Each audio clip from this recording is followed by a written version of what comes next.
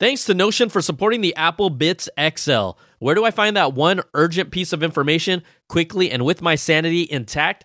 Try Notion AI for free when you go to notion.com/applebits, all lowercase.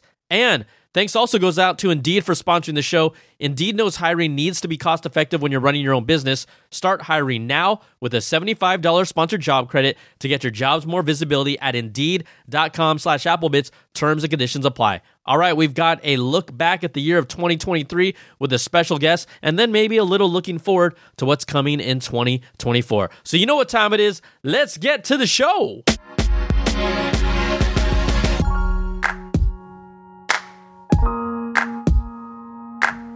What's up, everybody? Welcome to the Apple Bitz XL. Brian Tong here, your host, doing the most for everything good and bad inside the world of Apple.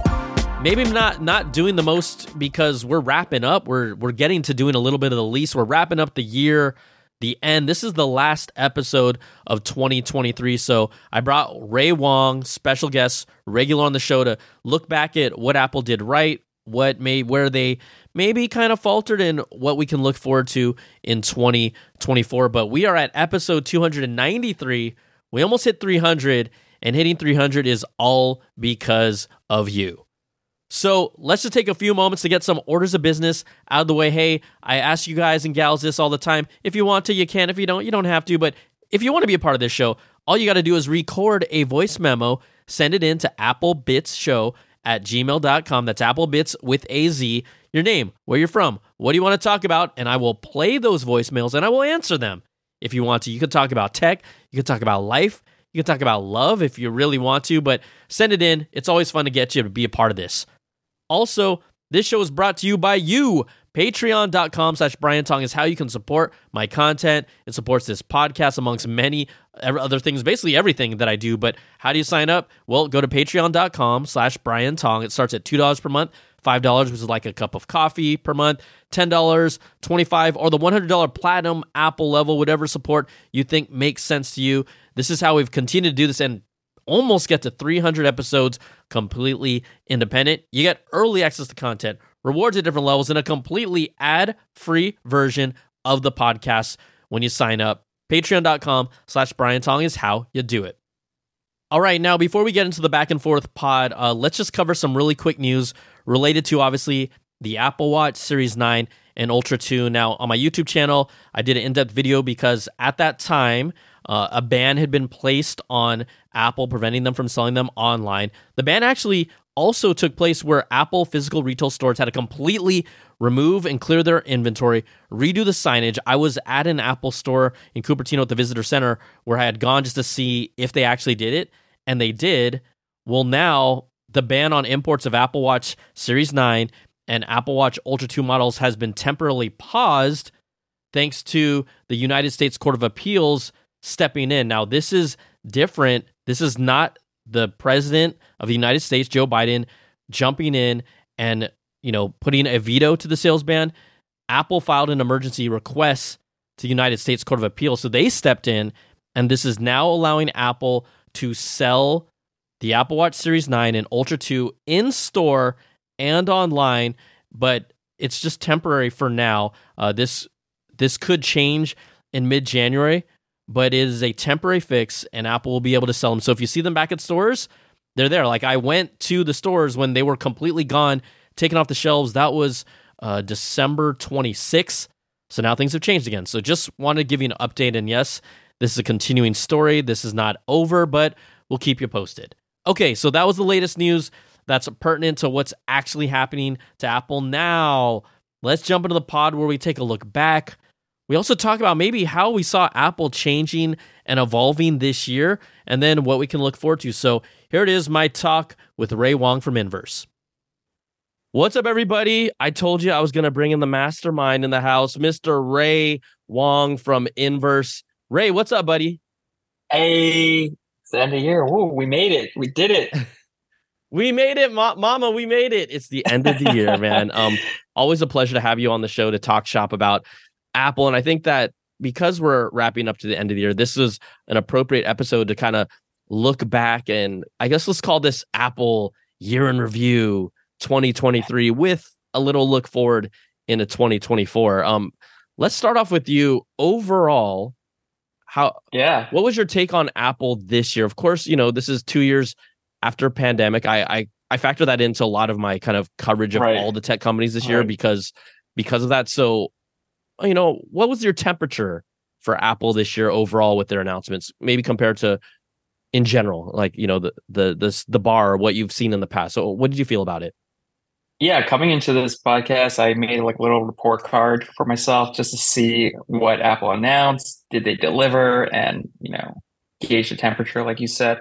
And I would say overall this year was like maybe like I want to say like a B plus to an A Mm. minus year. We have some pretty good hardware launches in my opinion, but also a lot of like very quiet releases as well. So I know that Vision Pro was a big announcement this year, and in a couple of months that'll be a even bigger deal. So I feel like they get kind of a pass for having like a little bit of a quieter year, mainly because it's very clear they're focused on this big hardware launch. Yeah, I mean, you know, we're at a point where even though Apple's iPhone makes up over half of their sales revenue every year, right? That it is always going to be that thing. I Hmm. would when I think about, you know, I guess you everything kind of starts with the iPhone when you talk about Apple. And I think that this Sure. year with the 15 Pro and the 15 lineup in general, it was a solid year from a standpoint of they're going to still have a lot of sales. Was it the most, how about this? Was it the most exciting year for most consumers? Probably not, but I think, you know what got me excited about the 15 Pro, quite honestly, at the end of the year? Recording spatial video. That Yeah. made that leveled up the 15 Pro in just basically the last month of the year. It opened up your brain to this idea of, oh, what is possible with the iPhone today and moving forward. And you and I have been, I'm not tooting our own horns, but we've been lucky enough to be a handful of people that have been able to use the Vision Pro and have basically 3 sit down sessions with it. Yeah. We've been able to kind of be exposed and experienced how the iPhone fits into that puzzle. And so I'm going to say out of the gates, the iPhone was solid, but in this last month, I think it moved up to maybe the A minus A territory where maybe I would have put it at a B plus. But that's it. That's still like teasing out It is a 2024, tease. right? Like, It is a right. tease. So like, if you don't care about Vision Pro or you don't have the iPhone True. 15 Pro, then it kind of like doesn't really do much for you. But yeah, I think it does like add to the value of owning an iPhone 15 Pro or considering an iPhone 15 Pro. Apple has this tendency of like really uh, milking out its products and kind of like making them kind of building or adding value to their products like month over month and like quarter over quarter. So it's not always like a one and done kind of release. I think this is a really good point you bring up because when you talk about milking, Yeah. whether it's because of features aren't ready or not, or whether it's because it's a timing thing, I've noticed maybe in the past couple of years specifically, Apple's strategy with releasing, let's say, something like iOS and at WWDC showing off all these features, but then really that 10.2 update is where you Yeah. get a lot of the bigger features that comes at the end of the year. And what is interesting is it's a slow play, but it keeps Hmm. them in the news cycle. Like 10.1 comes Right. and Exactly. it's a significant enough update where everyone is covering it. 10.2 comes out and it's a Yeah. significant enough upgrade where everyone covers it. And I thought about my Right. coverage this year and I'm like, dude, I want to cover That's a lots of things, but that's a they put a strategy. stranglehold. It's a stranglehold on our coverage. I'm serious. No, I think it's intentional. I think everyone thinks that it's like they're not ready to like release this feature in September when the new iPhones and iOS drop. No, no, no. They want to give you something 3 months down the line to pump up and juice up sales and drum up sales in a point update. Point two update might not be much in Android world, but it is a very big deal in iOS. Mm-hmm. We just got the Journal app. We just got spatial video. Like this is calculated, man. Mm-hmm, And mm-hmm. expect that to keep happening next year and year after and year after. And dude, spring, almost guarantee you there will be some new colors, a new Exactly. color for an iPhone. So like that's another way mid-year cycle. Like, it's not like they launch a product and they're like, okay, on to the next. They like really milk it out through software updates, through colors, etc., and really try to like keep the gears kind of going. Think about this. The iPhone, much like it reminds me of the NBA being a year-long sport now where the news and attention is paid to it. We have 5 or 6 touch points. Okay. We have WWDC. Then we have the announcement in September. Then we have 10 point. You might even argue sometimes 10.0 is its own thing, even though it's like a week after. You got 10.1, 10.2, and then a color. So we got 6 touch points roughly in a year just for iPhone. This is deliberate. This is so deliberate. It's on purpose, man. It's strategic. So So iPhone 15 Pro and 15, like you said, from the general buzz, how about let's say this is the thing, within the tech space or the tech world, I think a lot of people are like, this isn't, or how about this? There's always going to be that segment of the audience that is going to want to upgrade all the time. But out of all the years, I felt like 15 Pro and 15 from a consumer standpoint and from my peers who are not in this was a year they did not upgrade in general. Now, it depends on your life cycle, but you got those friends that are like in the 2 or 3. You got those people that are typically like a 2 or 3 year upgrader, right? Which is I call them somewhere in the middle between my mom and myself. Those mid consumers were the ones that didn't make the jump yet. I'll tell you what was overhyped and almost nobody cares about, other than real nerds. USB-C. Sorry, gotta say it. It was overhyped, dude.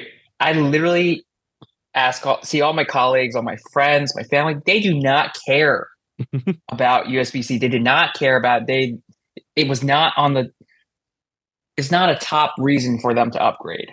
For them, it was like, okay, build quality. Is it new materials? Are the cameras better? Any new software changes? I'm like, you can get iOS 17 on your old iPhone. Cameras are a little better, and build quality. I mean, most of my friends and family, they all use cases, so it doesn't even matter to them. So like, there are a few reasons for a lot of people to upgrade, and I think everyone's like, oh, USB-C finally, but it's like, yeah, nobody really cares, to be honest. Honestly, I was even like struggling to like find some cables at work. Yep.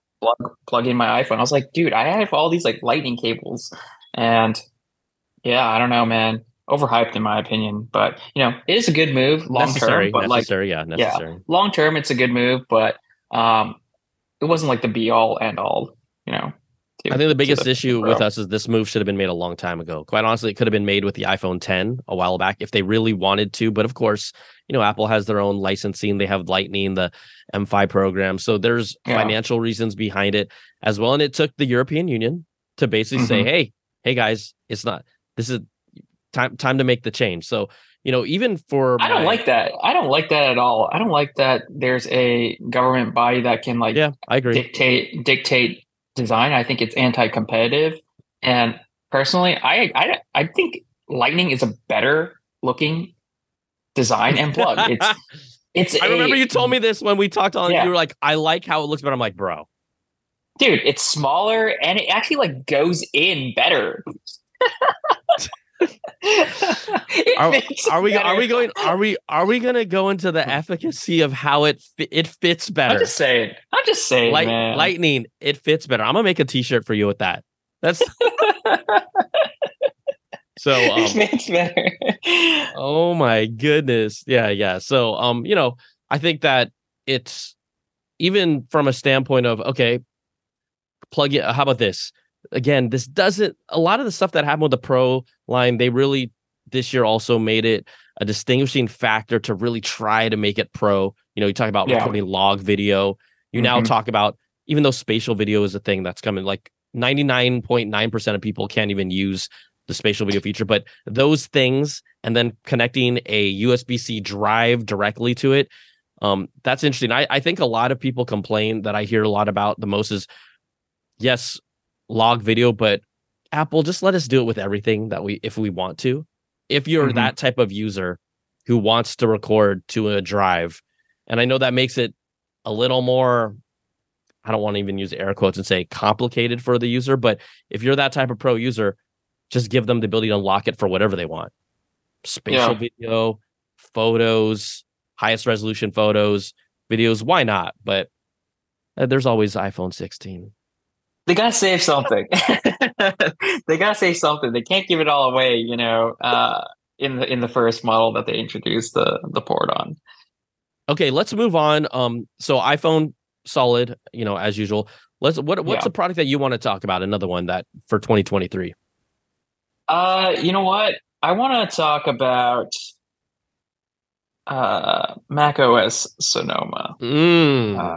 I think it's wow. You're gonna throw this on the second one. Wow. Okay, let's go. Yeah, I mean, first of all, I want to plug myself. There's a big feature coming to Inverse.com by the end of this year.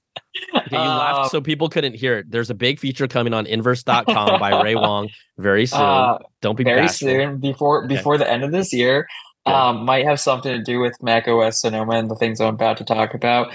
But yeah, I think the Mac has like really needed some new features in terms of like software, and it hasn't really gotten much attention. I think this year we actually got two big ones, two underrated ones. I think not the widgets on the desktop, which I totally don't even use, but one is a developer feature, game porting toolkit, and the other is game mode. And to me, both of these kind of signify that Apple is getting really serious about gaming, and I think that's an important thing moving forward, because historically Apple has been like very like ignorant and kind of like just didn't care about bringing games or having games on the Mac line. The truism where it's like Macs can't play games, and now they're like, well, they actually can, and they're actually making a serious like move to actually move that ball forward, and so I think that's like an underrated change, and people are underestimating the Apple's intentions and kind of like what Apple's trying to do here. It's not going to be like, it's not a thing that's going to happen overnight, but they are making a lot of moves that will set them up into the kind of like right play to like be positioned for serious PC type gaming or console type gaming. I want to say, if by the end of this decade we don't get GTA 6 on is it GTA 6? We're on 6, right? Yeah, GTA 6. You're on 6. On the Mac, I'm going to say it right here, right now. If by 2030 we do not have GTA 6 on the Mac, Apple will have failed at its job. You got so many years to figure this out. I don't care. Throw a ton of money at Rockstar. But if GTA 6 is coming out on PS5 and Xbox in 2025, PC is probably 1 or 2 years later, 2027, 2028 maybe, then like Mac definitely has to come by like 2030. But if it doesn't even arrive, yeah, they really messed up. So it's so funny, as you're talking, that was the exact game that I was going to reference. And I tweeted it out once GTA 6 made their announcement. If you noticed, they did announce for Xbox and PS5. They did not announce for PC at all. And I was like, that is interesting, only from the standpoint is normally that in general, especially with the game that they're teasing out so far ahead, they would have at least mentioned PC. And I said, hey, if there's a moment for Apple to swoop in and show us they are serious about gaming, GTA 6 needs to launch, to me, within a month or two of when it launches on the consoles. If this is the moment, if there's any moment to show that Apple is serious about gaming. Now this year, Baldur's Gate 3 was one of the, awarded one of the top games of the year. It was on the Mac. But if you look at all the other game of the years, you got Zelda, you have Spider-Man 2. What were those are exclusives though, man? No. Like... I know. Listen. I know they're exclusives, but Sony did bring it to the PC. Did bring Spider-Man to the PC eventually, right? Sure. So, what I'm trying to say is that if Apple can get to the point where, okay, and Baldur's Gate 3 is an important one because it was basically like, in my mind, the game of the year. It's insane. But if I think Apple it's also Inverse's game of the year. Yeah. Yeah. So if Apple can get, let's say 3 of the 6 nominees for game of the year in 2024, if that's important. And if they can do it I'm not. I'm going to give them the benefit of the doubt and say, okay, not on launch, but within the first 2 months. That is a sign to me because from a hardware standpoint, they're doing everything with the M3 to give it the capabilities that these higher end GPUs have and the processing power that it has. So we're getting to a point where that's not an issue. It's about the game porting feature, who buys in, and really, you and I have talked about this for quite honestly a few years. Is Apple going to acquire a studio or pay a studio for them to develop for their platform? And I think GTA 6 would be a seminal moment if they were able to pull it off, if it launches in is it in 2025? I believe that's when that game is coming. Is that correct? Right? 2025. They've got time to throw money at them. So let's see it happen. And then the narrative around Apple gaming changes because it's really interesting. And I'm guessing the timing of your article is with this because I'm buried, but I was hoping to do a video around gaming on the Mac because in December, Stray came out, Resident Evil came out. So now Death Stranding was supposed to come out. Oh yeah. Death Stranding was supposed to come out, right? So the director's cut, So this was technically kind of one of those steps along the way to see Apple making strides in gaming, which they are not big enough, but like you said, baby steps in the background, understated. But if you're paying attention, you see what they're doing, and it's just now up to them to get the developers. So I agree with you 100%. I think to general consumers, nothing. When you say macOS Sonoma for the second topic that we're talking about, I'm sure people listening are like, "What the hell?" But it's more about just pay attention to what they're doing, and they are committed to this. And now we're gonna have to see if the fruits of their labor. I'm personally very excited for this. Just because, man, I've been following the trajectory and the failures of gaming on the Mac for so long. It's been like breaking my heart for like 25 years, right? Like from 1990s all the way until present day. And I'm like, they can do better. They will do better now. They have the hardware. They just added like hardware solid ray tracing, dynamic caching, mesh shaders, all this hardware stuff that is now on parity with like say a discrete graphics card on PC, right? And they have this unified platform where developers can really just like develop for one set of specs, right? And they're kind of like they build off of each other generation after generation. It's very similar to consoles, actually, right? Like PS5 or Xbox, their architectures are all integrated, right? They got the CPU, GPUs on a single die. And so it's like they're moving towards this kind of future. It's going to take time. It's not going to be like the Apple Silicon transition where they're like committed to like 2 years of making this happen. I think compounding over the next couple of years, we'll definitely see that effect. If Apple doesn't like drop the ball somewhere along the line, like I said, they have to get game developers. They need to keep adding to the hardware and the software to kind of like make and incentivize the platform as viable for games. And hopefully those things all come together and, people will see the platform as capable of actual real games, And the other thing is the reason why they're doing this, and we talked about it in past shows. When I ask my five, they're going to kill me if they hear this, but they don't. My 5 nieces and nephews, what do they want as the next computer? It's a PC. And it's because it's gaming. For us in the creative workspace, it's the Mac is the Mac, right? But for all my youngins, PC. And that's why they have to do they have to do this. They can't they just can't ignore it anymore. They can't ignore it anymore.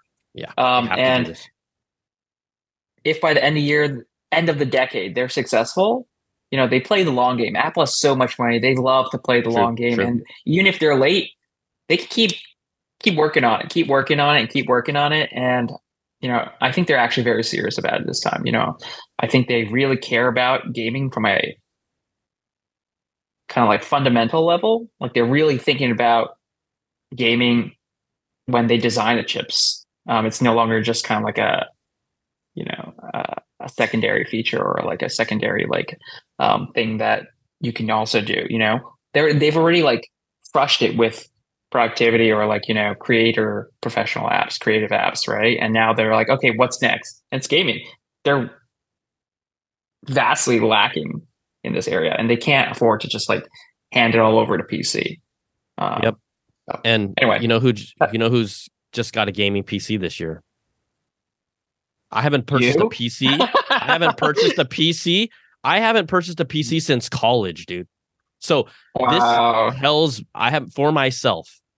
So this I want to be able to game with my nieces and nephews, and that requires me to buy a PC and a dope spread. I hopefully I can set it up by January. Who knows? But even that fact that that I did that is an indication where my behaviors and my purchasing decisions tell me a lot about what's happening, right? Because I'm not one who just buys everything just cause. So I really am not. Don't laugh, Ray. Oh, Brian, you're gonna buy that? You're gonna buy that Apple Vision Pro for review? So, all right. So, anyways, okay. So, off the PC talk, let's. I'm gonna jump to a product that I think, man, is this product just consistently so good, even when it doesn't get a major update? Do you think you know what I'm gonna say? AirPods Pro? AirPods Pro. Absolutely. Right. Yeah. It was not good job. You know me well. It was not the biggest hardware change was, hey, USB-C again coming to the USB-C. AirPods Pro. There's not a single person that owns an AirPods Pro 2 that I recommended to get the USB. Yeah, with Lightning. There's not a single person that I said don't do it. Even if you think the USB-C version of the AirPods Pro 2. I mean, man, everything. It's like we're obsessed with Apple Vision Pro, but the USB-C version of AirPods Pro 2 does have lossless audio that will be compatible with the Apple Vision Pro. We'll see how that all pans out and how much you can really tell the difference or not, which most people in lossless audio tests really can't unless you got to be really keen to it. But they brought us freaking transparency mode and not transparency, conversational boost and adaptive audio, and it's in a software update, and it has been my flavor of choice of using the AirPods Pro ever since. And it's like, man, that was a software update. It was free, and it's hard to, when I think about other earbuds and headphones, yes, it's an ecosystem play. But if you're in the Apple ecosystem, why are you getting any other wireless earbud other than fit or for like athletic open ear headphone reasons? No, they're still the best. And they kind of made it hard for themselves to like sell the new version other than USB-C. I mean, like you said, they gave away the features for free through an update. And right, but that was great. That was that's in a so way great. Almost un-Apple-ish, which very was great, un-Apple-like, right? That's a thing that Samsung does like all the time, or Google does. They keep adding new features to last gen products, and it's like, okay, why would I ever buy the new one then? You just literally added all the new features a couple weeks later after release. And yeah, I don't know. Maybe that's just a way to like tide things over until next year, when maybe we might see a refresh. Was it on like a 2 or 3 year cycle, right? Yeah. And there are some reports about next year's AirPods 4, 2 flavors or whatever. So yeah, I don't know. I think that was a good product. It wasn't like, it didn't really make much of a splash for me. It's just kind of like AirPods have just become like de facto, where it's like, yeah, they're great. They'd have to really screw up for them to be not recommend for me, Yeah, I don't see how that happens in the near future.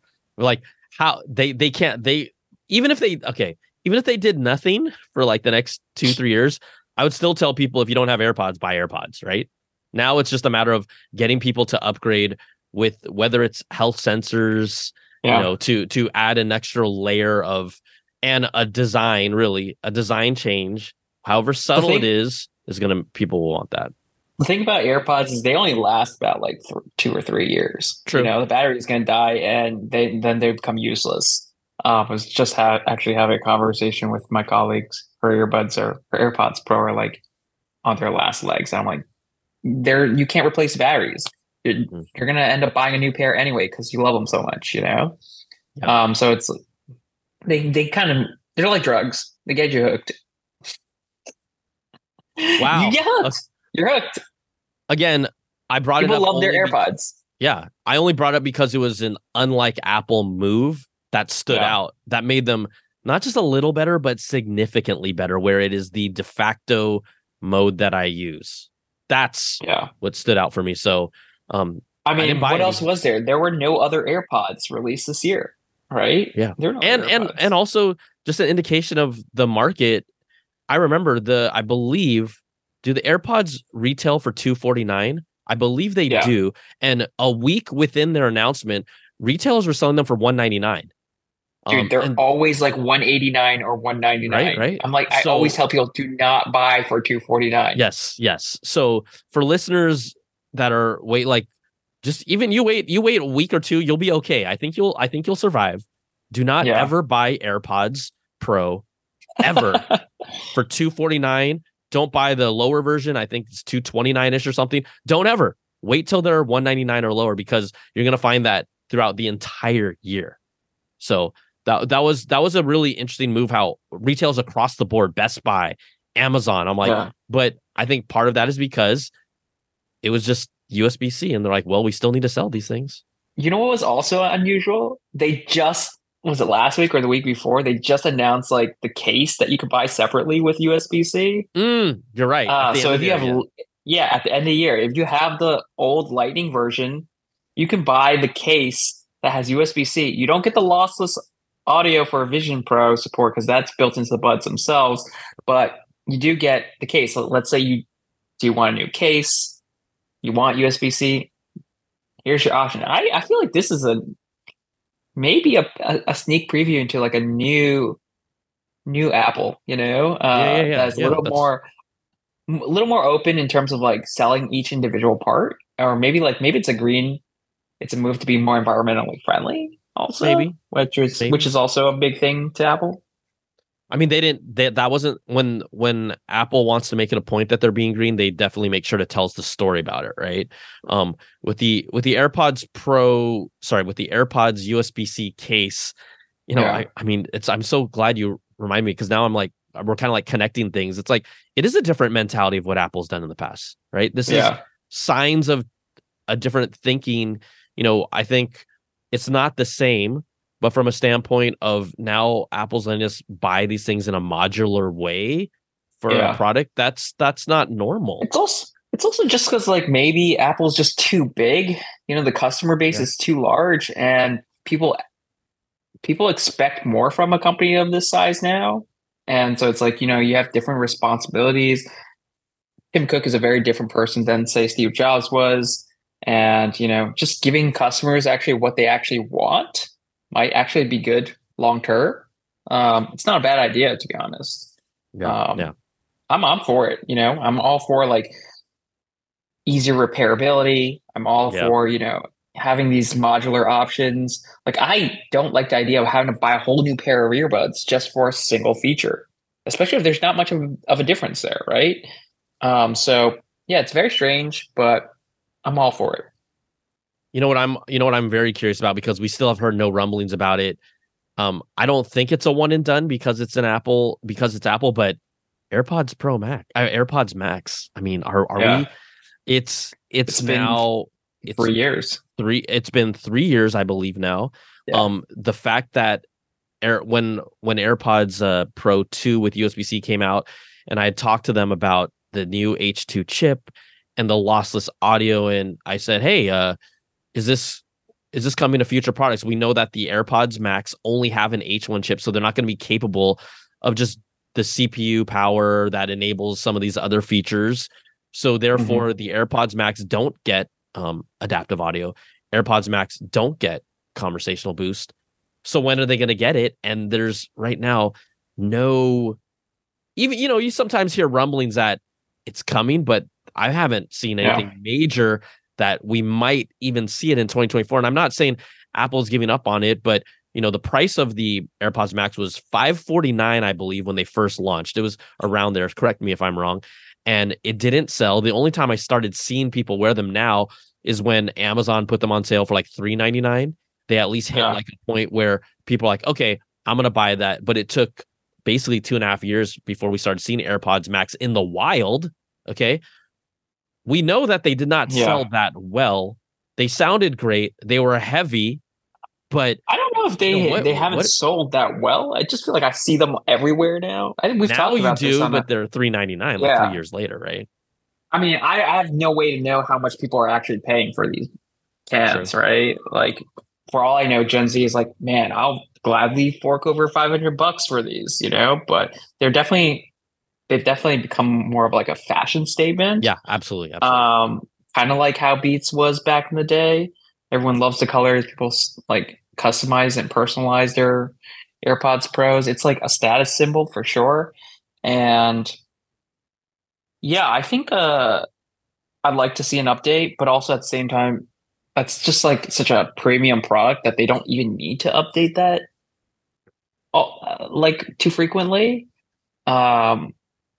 Because people, it does one thing. It looks good, it sounds great, and I don't know what more could they really add to that other than like trying to compete with Sony year over year, every 2 years on like noise cancellation, and I think there's a diminishing return there.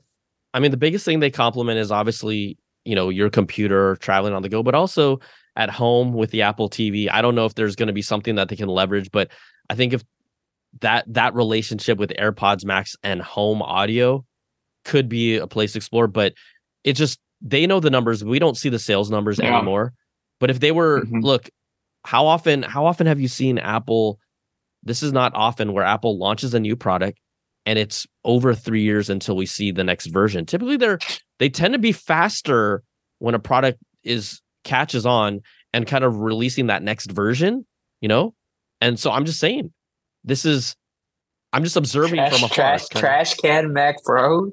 How many years did that go? How many years did that go without an update, dude? But that was also they were in transition. They had a whole identity problem with what the Mac wanted to be, what it could be, what it was gonna be. I mean, we didn't know that externally, right? Nobody we didn't see all that stuff happening behind the scenes until way later. But they have left products that die on the vine before because it's just like their attention is focused elsewhere, and I think all their attention is so focused on Vision Pro right now. It's so apparent. It's more than apparent that it's all there. Okay, so enough about the audio stuff. We'll see AirPods Max 2. Maybe, hey, we never got to know you. We don't know yet, but we'll see when it happens. I wouldn't be surprised if it happens in the next 2 years, but I just don't feel like there's a need for it. And these people don't want large, like you said, it's fashion. This whole AirPods Pro 2 do everything and more. Yeah, I don't know. I used to have the same opinion as you, but also I just see so many kids with like teenagers with AirPods Max. I'm like, either you guys got these as gifts or you guys got like part-time jobs to actually purchase these. I don't know, man. There's always a cool thing that people want and the youngins want. And I know the AirPods Max, old as they are, that's what every teenager wants right now. Every young Gen Z person wants it.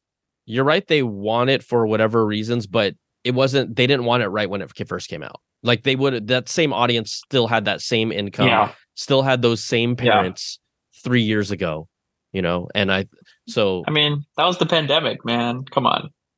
2020 pandemic. And it was $549. All right, if you're like me and you've used Notion, you know how essential it is, and they are also sponsoring the podcast. I've been using Notion for about 2 years now to manage my workflow and all my video and podcast projects that you see, and it's made a major difference in keeping me organized.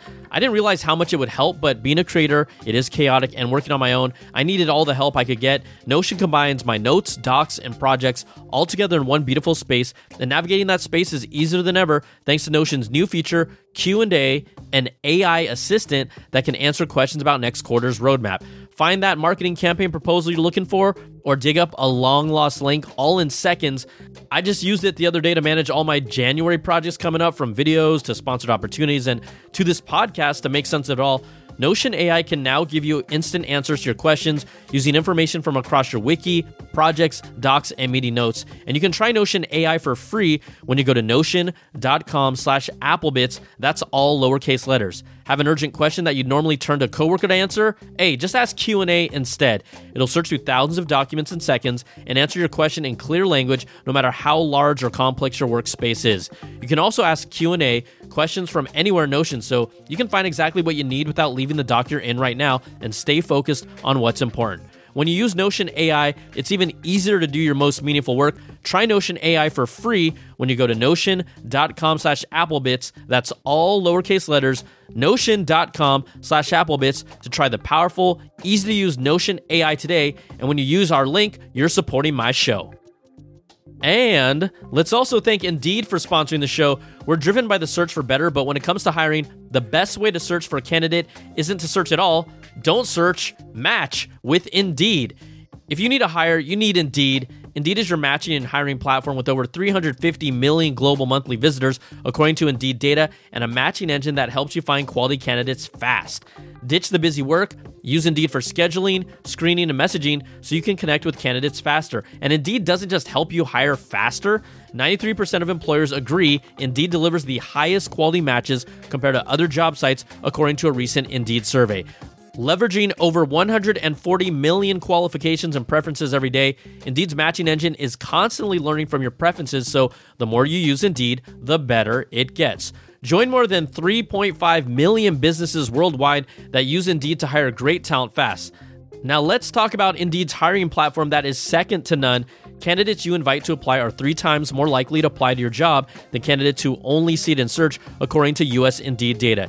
It gets you one step closer to the hire by immediately matching you with quality candidates. Indeed does the hard work for you. Indeed shows you candidates whose resumes on Indeed fit your description immediately after you post, so you can hire faster.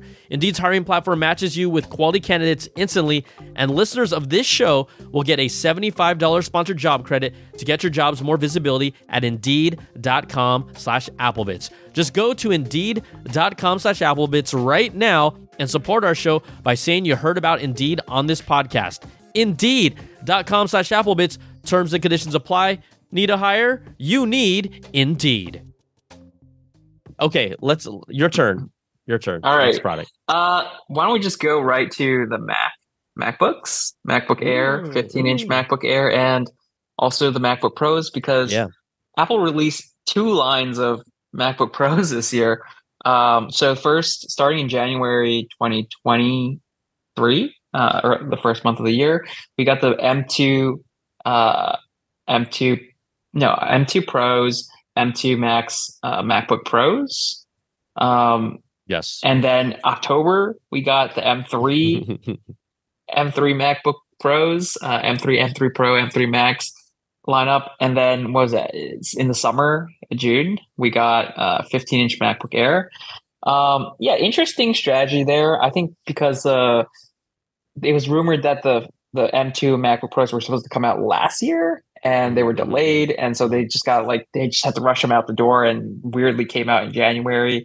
I don't know. It's been a long time since I've seen 2 series of MacBook Pros come out in 1 year. It's been ages. If I can, I feel like maybe they used to do an early and late kind of thing, you know? Yeah. To me, I can't remember the last time it happened, but it was I feel like it was during the titanium. No, definitely not that. Definitely not that. Like I said, they used to do an early year and then a late year. With Intel, I'd always buy with Intel stuff. Yeah, with the Intel chips. You're right. Because I'd look at the late one because I'm like, I know there's a better one coming to the end of the year. Yeah. And so, interesting strategy there. A lot of performance gain, and obviously, I'm a big fan of Space Black. I don't care what anybody says about the fingerprint stuff, but Space Black, baby. Wait. What are people saying about? I think it definitely doesn't show fingerprints nearly as much. Is there criticism about it? There's still people complaining about it, and also people are just like, it's not black enough. I'm like, dude, it's plenty black, man. I don't think. Look, I don't think it's black enough. I think it's You not want it black to be enough, but more it's still black, cool. Yeah, yeah, yeah. dude. If you put it next to a space gray, There there's is a a difference. There's different, a bro. visible difference. It's There not is a like a one difference. shade or two shades. It's like there's noticeable difference. No, it's like 3 shades. It's a space. I'm sorry to burst It's your not. bubble, Okay, Ray. it's not three, Ray. dude. It's not Ray. three shades, I'm sorry to burst your bro. bubble. That isn't space black. That's space grayer. That's space grayer. Don't he almost spit out his tea or whatever. Coffee. It is space grayer when they put out. If you even look, I know Apple makes up their own color, so they could say whatever they want, right? Let's be real. Midnight is navy blue. Thanks. Just found that out, the past 2 years. Space black to me, it's like It give me should be that darker phantom than. black. Yeah, I'm not. Okay. Look, I Yeah. don't. I actually like. I think the fingerprint thing is a real thing. I really made it a point to show people in my video that is a real thing. So that is nice. I don't think it looks bad. I think it looks great. But I'm just saying, it ain't space black. But that's Apple's color. That is Apple tells us what they think. Sure. But I think it's fine. I like it. I'm not saying I don't like it. I'm just saying it's a funny Apple thing to me. The biggest thing for me is, of course, the performance boost. We talked about it earlier with the Macs, planting the seeds of the GPU features to lead Apple in the future for that, right? A next generation GPU. This is what the M3 is all about. But at least for my own use case, right? A computer is always going to come down to your use case. With my video rendering tests, it was basically seconds difference compared to my M1 Max. So if I was frivolous and I just wanted to buy it personally for space black, I would have. Yeah. But I didn't, because I personally didn't get enough gains from a final output. And of course you feel that like urge to want to do it when it comes out. It's new. Apple's like blah blah blah. Once a month or two passed, now I'm like, thank goodness personally I didn't do it just because I was vain and wanted a space black, right? Like, to me, when I buy a laptop, it's fully loaded. That's a $7,000 investment. So I did pony up for a spec'd out M1 Max MacBook Pro. Right. So I'm gonna make that's a personal decision, and also again, all roads lead to Apple Vision Pro. If am I gonna buy a computer that literally gives me 10 seconds faster rendering outputs, or am I gonna save that money for Apple Vision Pro in 2024? I'm saving that money for Vision Pro in 2024 for review purposes, people. I think it's gonna be like a kind of like an iPhone or iPad situation, right? Where it's like it's not they're not expecting everyone to upgrade generation over generation. It's going to be like 3, 4, 5 years. And I fully expect my M1 Max MacBook Pro to last like, I don't know, 5, 6 years. I was going to say 5 to 7, basically. And I think it's going to be like this. It's going to come down to this. Like, they're trying to get more people off Intel Macs and onto Apple Silicon.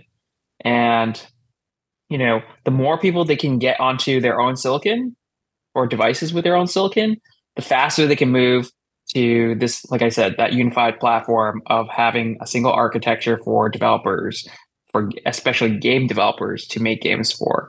It just gives you a larger user base, right? An install base for them to be like, okay, hundreds, I don't know, whatever it is, hundreds of millions of devices out there. Now we can actually consider making a game for your platform or bringing a game to the platform. So that's kind of like the plan. The transition already is complete, but it's still, there's still way more Intel MacBooks or Macs out there than Apple Silicon. And so it's just kind of like continuing that journey a little bit.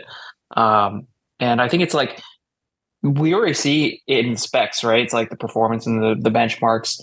The high end of the last generation is becoming like the low end of the new generation, and then so on and so forth, right? So like the performance gains at the high end of like last generation are now getting cheaper in the next generation, which I think is phenomenal. It really brings just the performance down for everybody, or it brings like the value of the computer down for everybody. So it makes it more accessible. So yeah, it's like I paid like $4,000 for my loaded M1 Max, and it's like, I don't know, you only had to pay like $2,000 or whatever for an M2 Pro or Yeah, M3 yeah, yeah, Pro yeah. to get the same performance or better, which is kind of nuts if you think about it in like a 1 or 2 year generation leap, you know? Yeah, and also, Apple made it a point in their presentation that happened in October, their first, like, at least that I can remember, Apple at Night presentation, right? Where when they unveiled these Yeah. things, they referenced Intel users multiple times. And when they do Yeah. that, that is deliberate. And it tells us what they're thinking. It's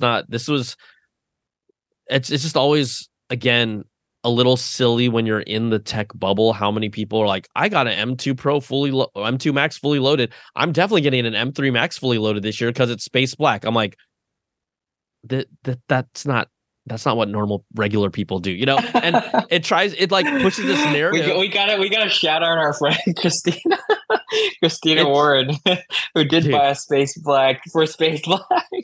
that's fine. I'm Love not you, gonna hate. Christina, I'm but not hating. oh my god. But it's like, yo, it's you know, there's there's this FOMO in that Yeah. community when you don't upgrade. And I'm like Yeah. anti FOMO. I'm like, I'm good, yo. Like, I'll get Space Black when it comes out in a couple of years. I'll be okay. Like, I'll be okay. So Same. MacBook Air, 15-inch MacBook Air. What'd you think about that? I actually thought it was a very good computer.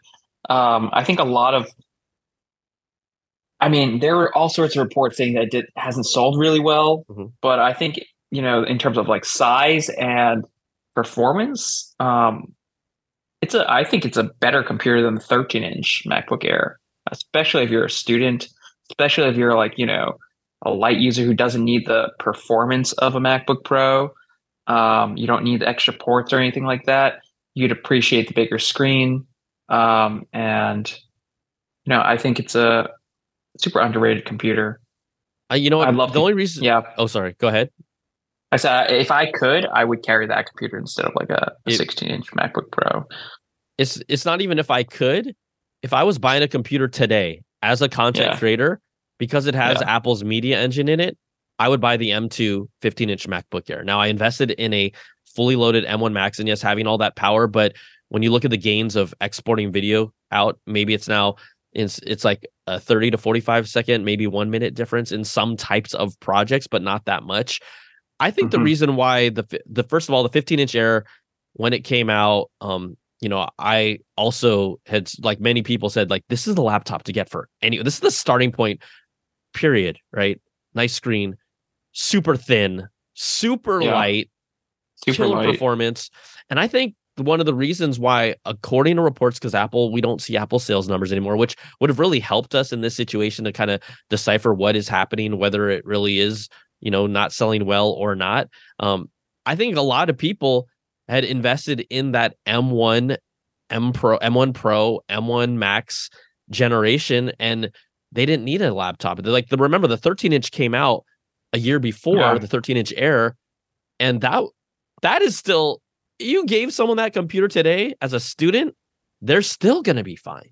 So I think Mhm. maybe that's where I don't want to say issue, but that's maybe why the 15-inch didn't sell as well. It's because people already had their first M1 type M2 computer by that time.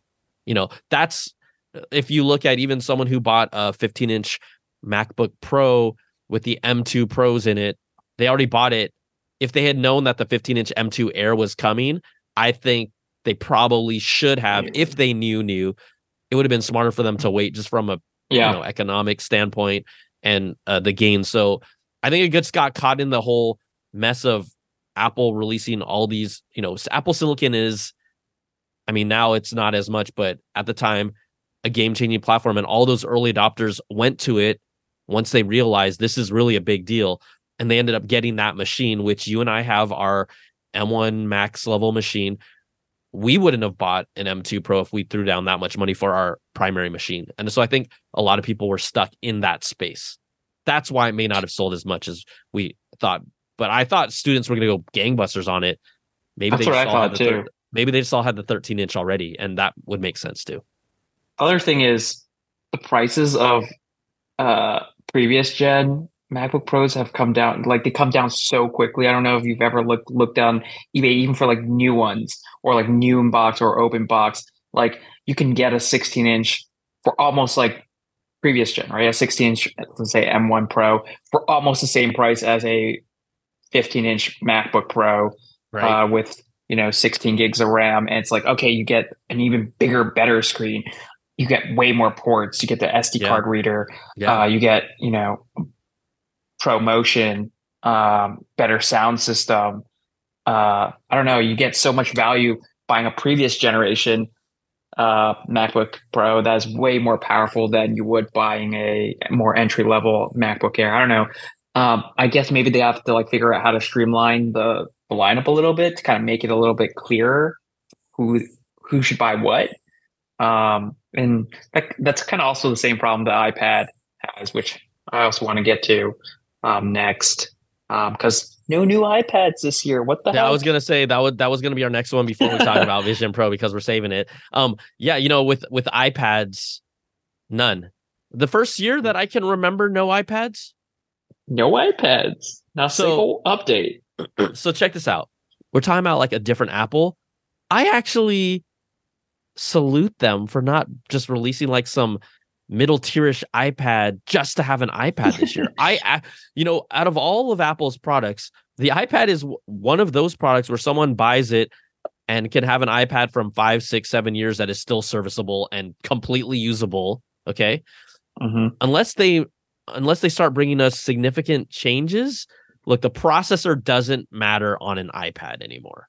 It does, Dude, they have M1 and M2 chips now inside of the iPad Pros. Matter. Okay. Like, so I'm saying, I'm gonna let you chime in here, but I'm saying I actually was happy that they didn't mm-hmm. release any iPads in anticipation for, okay, finally maybe something a little more significant like this rumored OLED display and what else. But do I love OLED? I love OLED, but even at that, I'm like, I don't even know if, mini LED is still very, very, very good. If you really are a videophile, OLED is nice. But when you look at mini LED to OLED, and this is a product that does everything you need it to already do, I'd be the first one who normally upgrades all the time with new tech. But I'm going to imagine the difference in display is nice, but it's not like blow me away nice now these days. But what is your thoughts on just the whole iPad stuff? I mean, there are reports that next year is supposed to get like some kind of like refresh, and maybe there's like MagSafe, a glass back, or a redesigned like Magic Keyboard that's aluminum or metal or whatever it is. And I'm all for that. But mid-year, right before Dub, they announced Final Cut and Logic Pro for iPad, Yes. and so it was a little weird to see Pro software. Finally, the two pieces that users, or at least Pro users, have been asking for iPad, and they brought it, and I've heard like nothing about it. I've heard nobody nobody cares. What happened? There's no new hardware to sell this software, and I don't know. I was pretty disappointed. I think I saw software. I saw the Final Cut and Logic demos, and I was like, man, they actually thought really, like they were very thoughtful in how they designed the software. And I'm like, dude, they should bring this like this kind of thoughtfulness to all of their apps, the jog wheel or whatever it's called, and just like being able to like adapt certain buttons and the interface. I don't know. It just seems like the iPad is kind of like in perpetually in this like transitional period, right? Where it's like it's going from a tablet to a consumption device to more of a laptop. It's like it never gets out of those phases. Right. The beauty of the iPad is it's whatever you want it to be, baby. What's a computer? What's a computer? That's true. When you talk about the software, me of all people touting, I want pro level apps, and Final Cut Pro is Final Cut is phenomenal on the iPad, but guess what? I'm still more efficient on the road on my laptop. And, I think that what this is for that next generation that learns Final Cut on the iPad as their primary. right? This is not for the generation that is on their computer, much like, It's for TikTok and kids who Snapchat are and like CapCut. It's for the next generation, CapCut, exactly. right? Yeah. Because I can't, to me, to change my entire workflow now, right? To basically arguably take 2 weeks to 3 weeks to really feel comfortable and move this all to my iPad. That's not happening. Even if I'm on the road, to be like, I don't need my laptop anymore. I'm going to bring an iPad because no, I know 99% I can get this done super quick, super fast with my computer. So it is for that next generation that is good. Brains are think differently than ours do right now and how we accomplish and work. And I'm hoping to see that. I don't know if, I haven't even seen someone be like, oh, this is an up and coming Final Cut iPad user that's giving us like tips and trick. Like, I know there's someone out there, but there hasn't been like to your point, an emergence of like, hey, where are these new creators that are just using iPad? It hasn't happened yet. I wonder if that's because it's a subscription. It's like $5 a month. But at the same time, just like I was like, where are all the fanboys who are like, man, we want this so badly. We've been asking for this for years. They finally did it, and then no fanfare, nothing. Just like, meh. I mean, I think they had to do it to tell a story, and also, look, it's good for them to do it to find. People have been complaining about this for like 10 years, ever since actually the very first iPad Pro came out. In my review, I said I'm gonna wait for Pro apps to come out, and now Pro apps did come out, and I don't use them. Everyone said Pro apps would move forward. It would move it forward in a big way, sell more units, whatever, make it more of a computer. Here it is. Nobody cares. Biggest disappointment of the year. Anyway. I mean, Ray, are you using Final Cut on iPad and Logic? No, because it's a subscription. I don't like subscriptions. It's expensive. You can expense it for business, and it's $60 a year.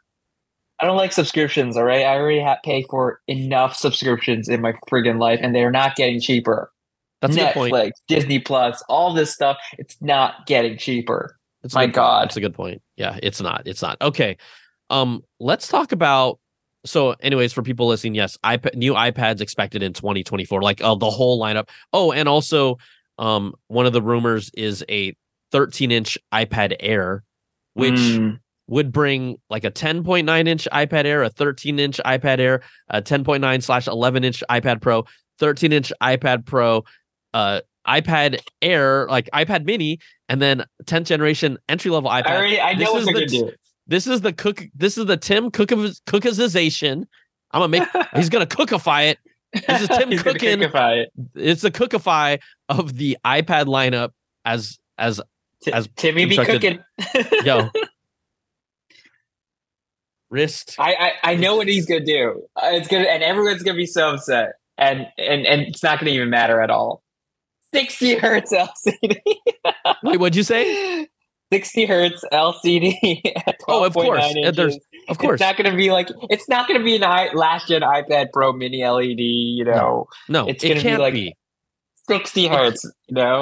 They will. To me, when they go to OLED, they're not going to give the Airs Mini LED. They're going to keep the Airs at a standard LCD display with their lamination process that is slightly better. It is a little better. They're not going to give Mini LED. No, it's going to go OLED and that. And also that's a cost thing. Whatever. Congratulations. Yeah. You just been cookified. Okay. Yeah. I don't know. I wonder how that's going to go, just because they've just been expanding these like devices. You've got the Plus models, the iPhone Plus size, not the Pro Max. You've got the, they're going to do this bigger version. I don't know, man. Like these kind of like cut back, watered down versions. I don't know if that's necessarily a great idea. It does give more options, but like, it makes things a little confusing for shoppers, in my opinion. It does, but like we've talked about this, shoppers go into a store with a budget and then they figure out what they're going to get based on that dollar number. And then sometimes they can get convinced to go up or down. But typically, I haven't gone into a store in the past and said, I want the iPhone Plus. No, it's like, I got $1,000. What can you offer me? You know what I'm saying? Like, so there are just gaps they got to fill for upsell because if the gap is too large, and it's like they're just going to buy the lower end version, not Yeah. be able to upsell anybody. And The gap, it's worked. yeah. It's worked from a standpoint of, look at all their profits, but even with declining sales and, the market's maturing, as long as Apple's projections in what they produce can be sold and they're not overestimating, that whole supply chain, that's a key thing behind the scenes is if they've really mastered that and they really know based on their, they have all the data of how often consumer X upgrades for this and when that year is going to come up and how many units they need. If they know all that stuff, which they do, then it's not as big of a risk because they're just such a large company that they can pull these levers and figure out those projections of inventory of what to make and what not to make. Sure, they've had some misses, but in general, you're saying that it's not going to be a repeat of like the 1990s where there are like a million SKUs for like every single like Mac hardware, and Steve Jobs had to come back in and just like simplify everything to a, well, remember, Apple was losing money back then. Apple was bleeding, and now that's true. They're not. So it was a different. It was a different time. yeah. So it was a different time. It was a different time. All right. Okay. Vision Pro. Woo. What is the Pro? I mean, I don't even. Again, in all my videos, where do we start? Let's have you start. I've been talking. I want you to start. Where are your thoughts? Where's your head at right now with Vision Pro as of today? Right now, I'm just more and more excited to use this device. I don't know how goofy I look wearing Vision Pro because I obviously can't see myself when I'm wearing it. And as far as I know, eyesight has not been on the devices that I've used. I've asked some like Apple reps if they could see my eyes on the outside screen, but they told me they couldn't. Correct. So let me just kind of like summarize what I've experienced. I did the demo at Dub like you. The initial hands-on. It was like a 30-minute intro to Vision Pro. We got to watch a bunch of videos, try out different hand gestures, the eye tracking, the hand tracking, and then the last two demos were mostly focused on spatial video, watching their content that they shot, and then watching content that I was able to shoot myself with iPhone 15 Pro. Looking at pictures, panoramas, videos, etc. And honestly, all three experiences just left me wanting more. I'm like, I feel like I'm getting used to Vision Pro, but also at the same time, there's so much I don't even know about it, And I'm like, I just need more time. In total, how much time have I spent? Probably like 2 hours, right? 30-minute demos every time. And so I don't know. I'm very excited for it. I still think that there's a lot of value. The more I use it, the more I feel like the value is there, and that $3,500 is more justified. And my eyes just opened really wide when you said that, but I'm listening. Again, look, I know it sounds crazy, but it's not as crazy when you think about what the value proposition is what they're replacing what you're getting in terms of like a giant virtual screen. The cost of a theater size screen is just, or even like 100-inch screen is like already like the price of a Vision Pro, and you're getting a whole freaking computer and more in it, and you're getting like futuristic eye and hand tracking. Like, I think once people see and try this device for themselves, they're gonna be like, fudge, I need to get this, and maybe they'll find a way to pay for it in some kind of manner. I mean, we'll see what happens with Apple Card, because I don't think those financing plans are coming anytime soon. That's true. You might have to sign up for Affirm. They might do an Affirm deal, but so I 100% agree with you. Every time I use this, I want to use it more. I get more comfortable with it. Even, I'm sorry, when I start that thing up and it says hello, and you again see the fidelity of the Apple Vision Pro in a room, you're just like, damn. And how clean the OS is. It's just really elegant and nice. It's so responsive. Yes, I think that part just like blows me away every single time. Like, I was like dragging Windows and like literally wiggling them around the room just to see if I could like get it to lag. It didn't. Like, I was pulling it forward and backward, putting Windows on the ceiling, putting it on the side, the left side, the right side, in front of me, enlarging, pinching. Everything is so snappy. And that speaks a lot to the silicon inside of it, like it's nothing remotely close to like the jank that you get even on MetaQuest 3. MetaQuest 3, yeah. I think That yeah. everything that I've said when I first experienced it still holds true today. The technology is out of this world. There's nothing Yeah. like it that you've experienced. The eye tracking, the UI interface is incredible, you know. And at the same, and to me, they haven't shown us, this whole thing. The two key uses that I feel like are going to emerge is clearly media consumption. It has to be, and then Yeah. whether it's spatial video of your own. They haven't even told us about, hey, where can we edit spatial video and what platform will spatial video be able to be viewed on? Are they cutting a deal with YouTube to make an app very easily right? We need a platform to share this. Is Apple going to control that? Or are they going to just be like, hey, we partner to create a spatial video section of YouTube? Like, right? To me, that would be the smart thing, but we need an app to deliver this stuff to us. It's not about just an amazing video, which, by the way, you and I have talked about it in our reviews, and we both aligned with this without even talking about how these videos of family members and loved ones, whether they're here or not, it hits really different. I get like tingly when I think about it because like my parents Yeah. are older, seeing your young children grow up. It's like, it's really emotional, dude. There's no device that I've ever seen that has made me feel that way. So that is powerful in itself, right? But I say all these things, and we're going to talk more about other things that we've noticed with Vision Pro. It's still, I haven't been able to, but I still don't know if I can keep it on for 2 hours without Yeah. feeling uncomfortable. And that's the biggest key proposition for me of like, if it's about media consumption and if it's about spatial computing, which again, we haven't seen any real spatial computing stuff yet. Like, how can I really use this on a day-to-day as a computer? Apple has yet to show us that, and I'm sure they will eventually.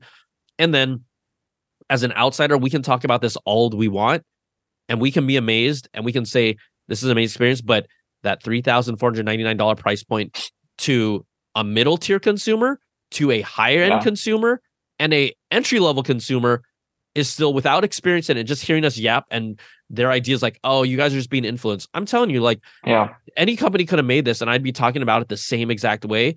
But that price point is hard for, especially if Gen 1 is going to be hard for a lot of people to digest and be like, is this really worth it? No matter how many reviews come out about it. I think it's the comfort and weight and the price. So all my observations from my first time still hold true, but I love it. I love it, but it's hard. I can't recommend to someone this. You should spend $3,500 minimum on this. I justify it because it's like, and not because it's a business expense or anything like that, but because it truly is a computer. Like, it's comparable to what you'd pay for a slightly spec'd up MacBook Pro, and you can already do so much, and you can already figure out the value of a MacBook Pro to yourself, right? If you use it for, creation, content creation, or, development, or whatever it is. And like I said, you really got to try this thing. People will need to really try it to understand the value prop. And yeah, I mean, I think there's so many new technologies in there, and people are comparing Vision Pro to things that came before, at a consumer price level, like not at an advanced tech level. Let's say, you know, an iPod. How much was an iPod when it first launched? A couple of $100, right? It was around $500, I believe. $500. The first iPhone launched at like, I don't know, like $500-600. Yeah, 600. Yeah. First iPad, $500. Apple Watch, few $100, like 250, 300. So, and so it's like, okay, suddenly you jump from like a few $100 all the way up to $3,500. It sounds extreme, but like, this is not like a toy, this is not an accessory. This is like a freaking full-blown computer that gives you something that you can't experience in a computer that you have right now. So when I think of the next gen technologies inside of it, I'm like, okay, this is like, it's justified. But you're right. I understand the price needs to come down. I don't think it will come down that much, to be honest, Yeah, or yeah, even in Gen 2. I don't think it's going to suddenly like drop. The price is going to be like slashed in half by Gen 2. no, But I do think that this is like a product that more once people try it out, word is just going to spread. It's going to be like word of mouth, and people are just going to like they're going to love it. I think, even if it's just for a single experience, is like I'm watching Avengers inside of it, you know. yeah, yeah. You But know, to your point about YouTube, you know, they're going to have an app store. They're going to have allow developers to create apps for it. So I wouldn't be surprised if YouTube, you know, which has collected a lot of like, you know, 360 videos, spatial videos, etc., from all their failed VR attempts and all that stuff. I wouldn't be surprised if YouTube immediately has an app that lets you watch all the stuff that you create on your own. for me though, it's important that because Apple is going to be very quality control centric, this whether it's YouTube or whether it's Apple's own platform, it's not going to be you're not going to be able to watch content that already exists on YouTube. It's going to be all have to be new content that is specifically either You think shot with so? your because the fidelity of it, spatial audio capture, I don't see them Mm, just being, hey, watch like this is to me, this is one of the, I don't know. Oh, how about this? I don't know yet how important this is going to be in the long run, but it is obviously their number one priority from what is the next platform that we can offer to the next generation.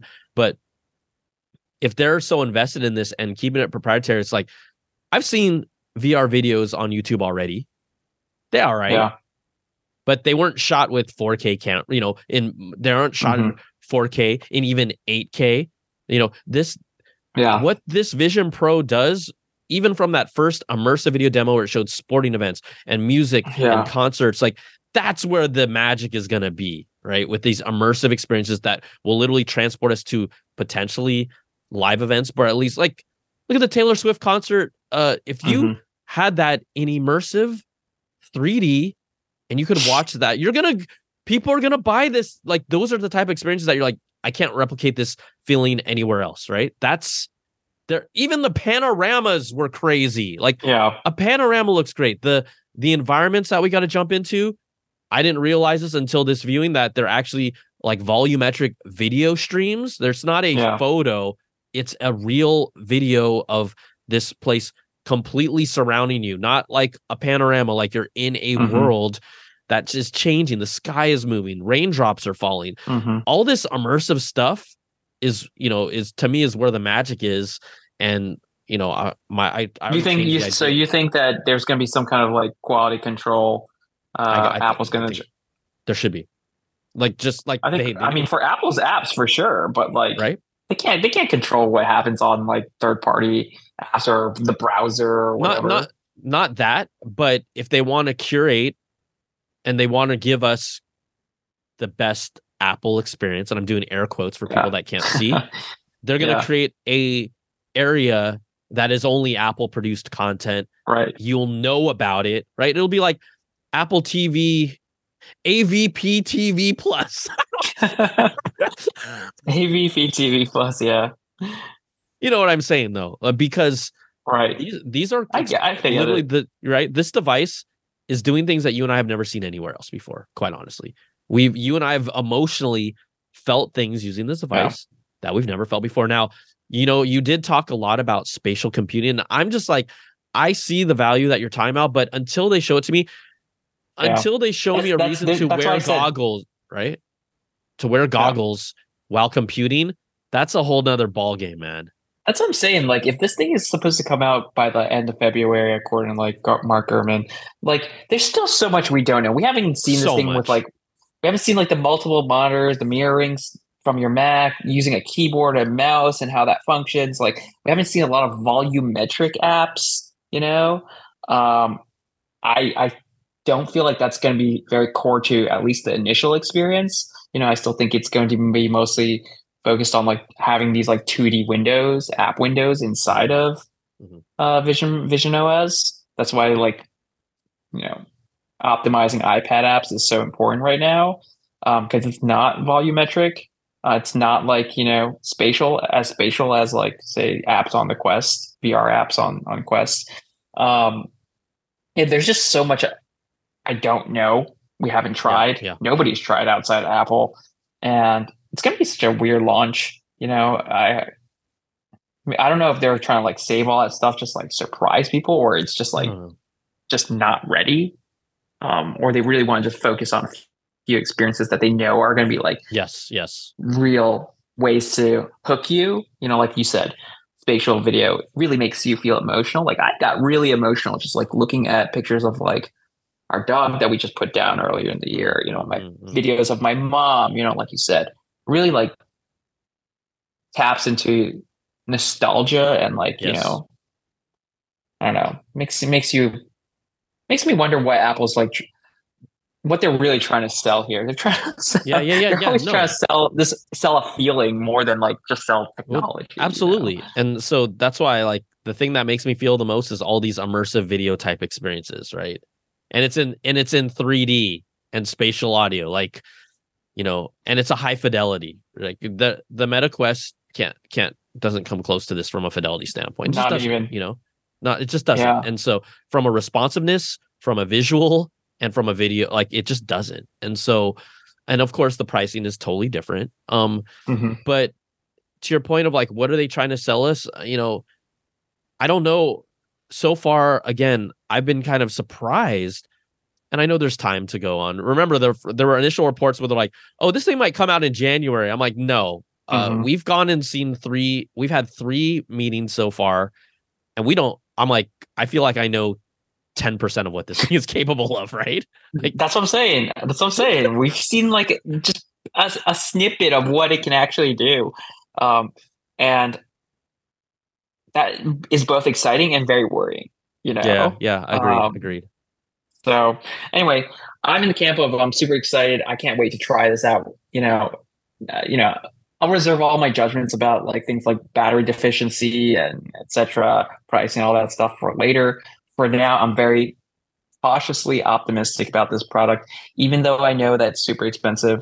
But I'm an early adopter, and for me, I like seeing the future and I like experiencing it. Yeah. And I think this is just so much more than what already exists out there. I think if everyone is coming into this expecting it to be like a Quest or VR headset like experience, this is not even like, it's so far ahead, and people are going to figure that out. People are going to like I said, people are going to understand the value prop, hopefully, once they try this out. But this is the thing. I mean, of course they want, but I think they know that they have something special. I think they do. Yeah. And it's a matter of time for it. We talk about Apple playing the slow play. This is a 10-year product. Like that it's going to be so different in even 3 years, and then really different in 5-6 years, and then really different in 10 years. I mean, you and I can even see it. The fact, I love how the tech world's like, what? It only has an M2 just because dude, do you guys see what the M2 is capable of? Like, it's going to be fine. There's so much overhead in the M2 for this thing. Don't even worry about it, honestly. Especially Gen 1, Gen 2. I wouldn't even be surprised if they stick with the M2 for the first 2 or 3 generations, quite honestly, as they figure this thing out. Now, cosmetically, you'll want to see an M3 by, eventually. But, all those, we are literally, you and I and some of these other people that have been able to experience it, they want us to be excited about it. We are, from a technology standpoint, we do have our concerns. But what we both can say is we've never experienced anything like this in the tech world in the entirety of me covering anything. Not even I can't remember its name now. What was Microsoft's HoloLens?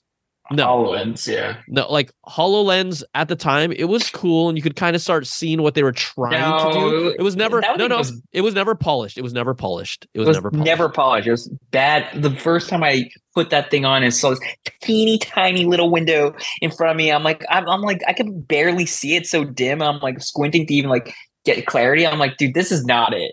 Especially at $3,000. That thing's also $3,000 or $3,500. Yeah. That's $3,500. I'm like, dude, these are night and day differences.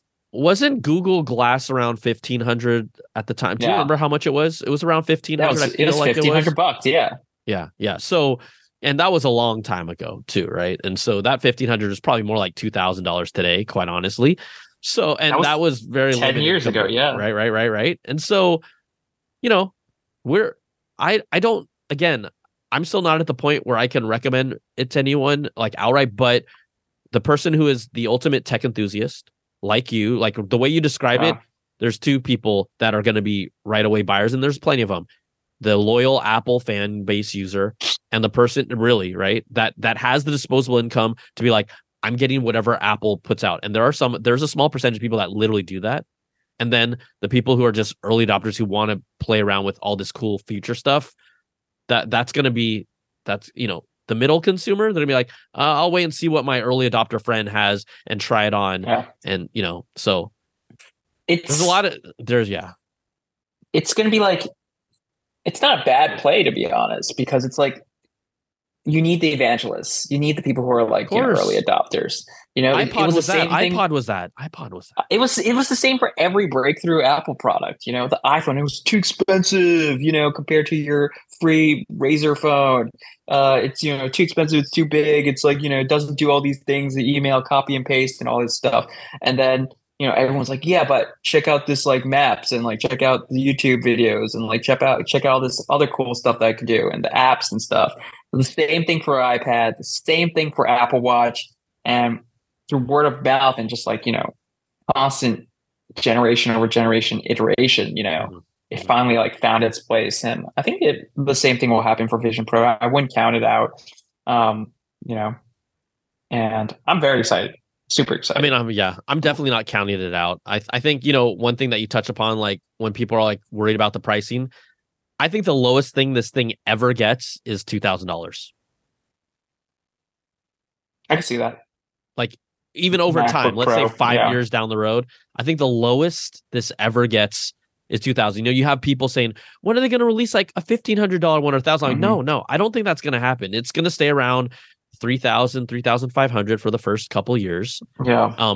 But long term, this is a product that is, again, and even as fidelity and processing and visuals get better, right? The hardware gets smaller and better in 3 to 5 years.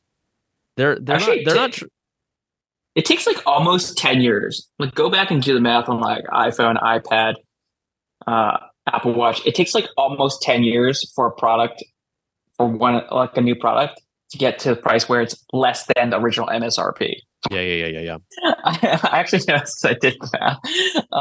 Like there's already an iPad that's under $500, right? The ninth gen iPad.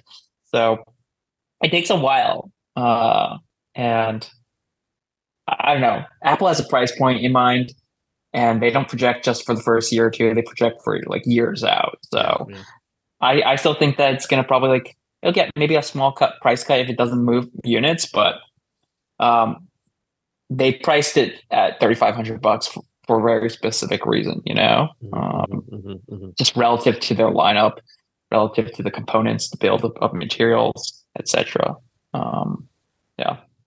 I mean, I feel like 2024 is going to be a huge year, obviously, because of Apple Vision Pro and everything. Like, even if there's great stuff that happens around it, it's all roads point to Apple Vision Pro. I think it's going to have a ripple effect on all their products. I can already see it. I see like the UI in Vision Pro. I see like the eye and like hand tracking stuff. I would not be surprised at all if by the end of this decade, some of these features trickle out to iPhone, Apple Watch, MacBook, etc. Yep. Exactly. Like eye tracking. Like I could easily see that feature on like, iPhone or a MacBook Pro, to be honest. It'll be fun. Okay, Ray. Thank you so much for hanging out and spending time. Appreciate it. Our holidays are starting soon, and this was our year in review with a lot of talk about 2024. No, I think this was a transitional year. Still had a lot of good products, but next year's the big one, big one. Vision Pro is going to be everything. I think. Dude, we didn't even talk about we don't have to. We didn't even talk about Apple Watch Series 10 potentially making some splashes in that space also. So there's a lot going on next year.